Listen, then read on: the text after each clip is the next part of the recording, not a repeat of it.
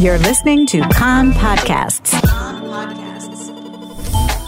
The Iraqi Jewish Archive is a collection of over 2,700 books and tens of thousands of historical documents from Iraq's Jewish community that were found in 2003 in the flooded basement of Saddam Hussein's intelligence headquarters by a special U.S. Army team. The collection includes a wide variety of books and rare documents ranging from 500-year-old commentaries on the Talmud to personal letters sent during the 1950s.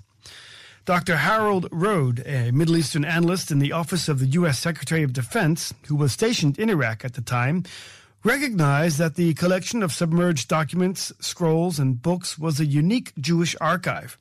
In a special rescue operation, the materials were airlifted to the United States, where the U.S. National Archive restored, cataloged, and digitized the materials. Rode will tell the story of the discovery of the archive on August 29th at the Babylonian Jewry Heritage Center in Or Yehuda. Ahead of the event, he spoke to our reporter, Naomi Segal. As the Jews left Iraq, mostly around 1951, they put most of their materials in the women's section of one synagogue in a place called Batawin, a Jewish section of Baghdad. And these included holy books, this included Sifrei Torahs, and copies of the Talmud and things like this. They were used by both the leaders and the people of the community. The Jewish community of Baghdad was the largest of all the communities back before World War I. More than the Sunnis, more than the Shia. And that was that. So, again, books, also school records from a Jewish school, which was founded in the 1930s, if I'm correct, because Jews couldn't study because of Nazi ideas, actually, in regular Iraqi schools anymore. So pictures, school records, you name it, we found it having to do with the community. And these were discovered in a basement in 2003 in a building, in Saddam Hussein's building there. This was a complete unexpected discovery. Here's what happened. We didn't even know that there was a Jewish section of the Iraqi, let's just say a combination of the Mossad and the Shabak together. And what had happened was, in this building, in the central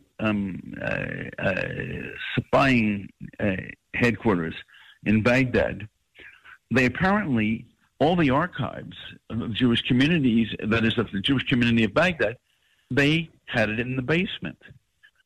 How did we find it? The head of the Iraqi opposition at the time was a man by the name of Ahmad Chalabi, who had a lot of connections at one point, even with the Jewish community. And he called me. I was in Baghdad with the American forces. I worked for the Pentagon.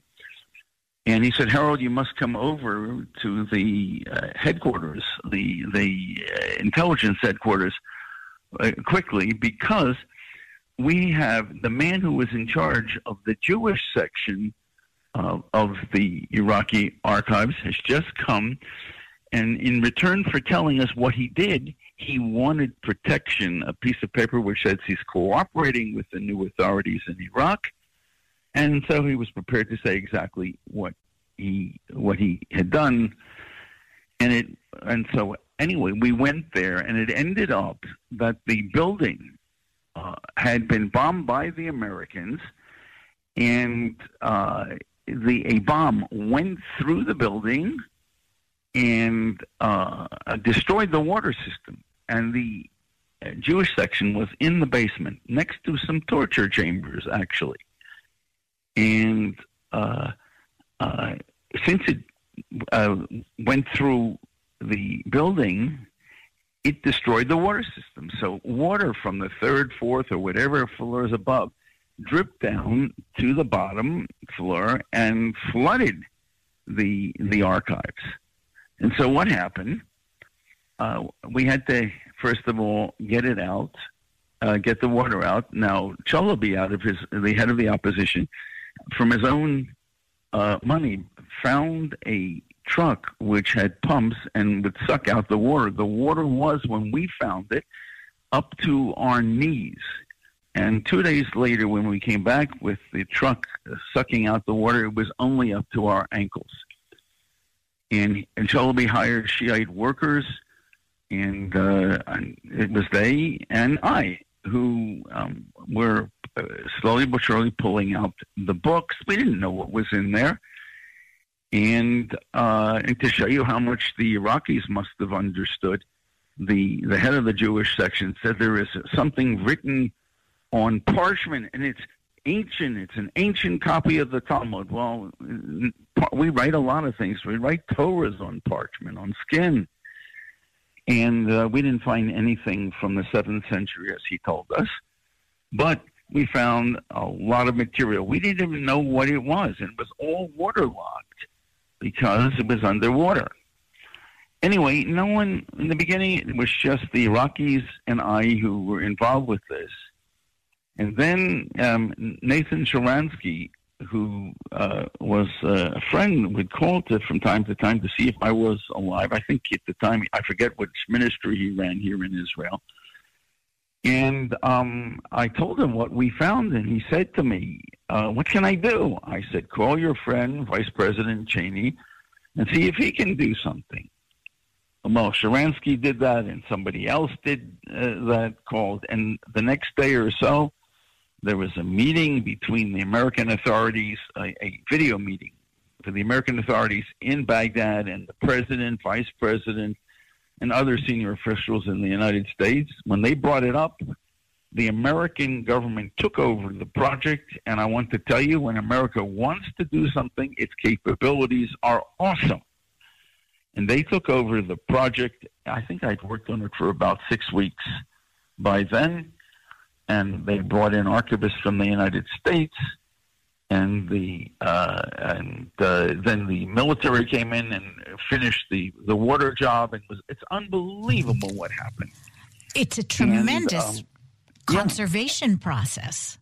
Well, see, in the beginning, there was no one to help that could help me. You know, I have a PhD in history, but I'm not I don't know how to preserve documents.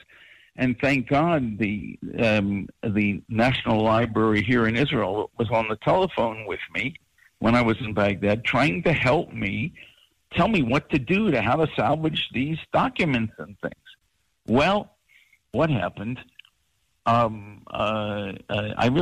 said, for example, you have to dry it out. And I said, well, we don't have electricity here. So how am I going to do that when it could be up to 50 degrees centigrade in the it was summertime what can you do? It was hot and all that. Finally, they said, look, do what you possibly can. And this Ahmed Chalabi gave us an area where we would take the things and dry them out a bit. There was one Torah that was there. And the problem with anything which is written on skin or parchment is that if you dry it out too much, it becomes like a straitjacket, and that would destroy it. So I talked with some poskim, some important rabbis who said, by what you are doing, you are saving.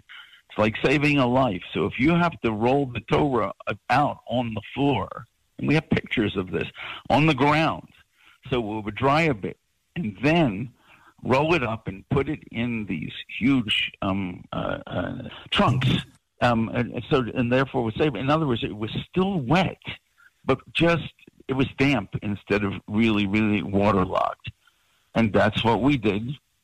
And eventually, when the Americans took it over, they brought it, the whole archive in a small airplane, to somewhere in Texas, if I'm correct, it may be Houston, where the National Archives has its restoration facilities, And they dried it, they stopped the mold, and then they brought it to Washington, where they had people who were cataloging what it was. And it was amazing. And it's on the net right now. If anybody wants to find it, go to the American National Archives. It's called NARA, NARA/IJA, which means Iraqi Jewish Archives. And they scanned this at a very, very high resolution, I think like 10 megabytes, a picture, and it is now it's on the net, and the museum, the Milkaz, the Center for the Babylonian Jewish Heritage, is got copies of this, and they are they have their own researchers who are researching these things, and we're learning all about rabbis, and that we knew about them. We have their thoughts because they apparently wrote on the sides of the Talmuds what they thought about different subjects which are discussed. We didn't know these things before. So this is a tremendous trove, a door opening into this rich life that was cut off. Yes, 100%. And the future or the provenance of the documents themselves, not the digital versions, but the physical documents, that has been something that's been in play for a while. Well, there is an international law that something which belongs to a foreign country, if someone takes over the country, they can't take it for themselves. And so the Americans, who were the temporary government of Iraq when we marched in, the Americans, shall we say, signed a deal with themselves, saying that this treasure belonged to Iraq, and therefore had to be returned to Iraq after the restoration. Well, the Jews, and if you ask me, these things didn't belong to Iraq. They belong to the Jewish community of Iraq, which is largely, though not totally, it's like 90% or so live here in Israel, they and their descendants. And and to me, it belongs to them. If it stays in Baghdad, if they would even preserve it, then the Jews of Israel of Iraqi origin would not have access to their ancestral material. Anyway, so it's up in the air. We'll see what happens. And I honestly don't know the exact the situation today. But it was a labor of love, and Hashem, God, put me clearly in the right place at the right time, because I know Arabic and Hebrew, and I can pass in Aramaic, and I could figure out what the documents were all about. That must have been such an experience, looking at those first few documents and realizing what is before you. There are no words to describe it. You're 100% right. And I must say, from a personal point of view, I'm an Ashkenazi Jew. And my field is the Middle East. Now, what happens? At one point, I pull out a copy of a work which was written by the Jewish scholar Nodab Yehuda, a family named Landau. Now, his wife, back in the 1700s, was a distant cousin of mine. And here I'm Ashkenazi. I'm not Iraqi. You never know what you're going to find.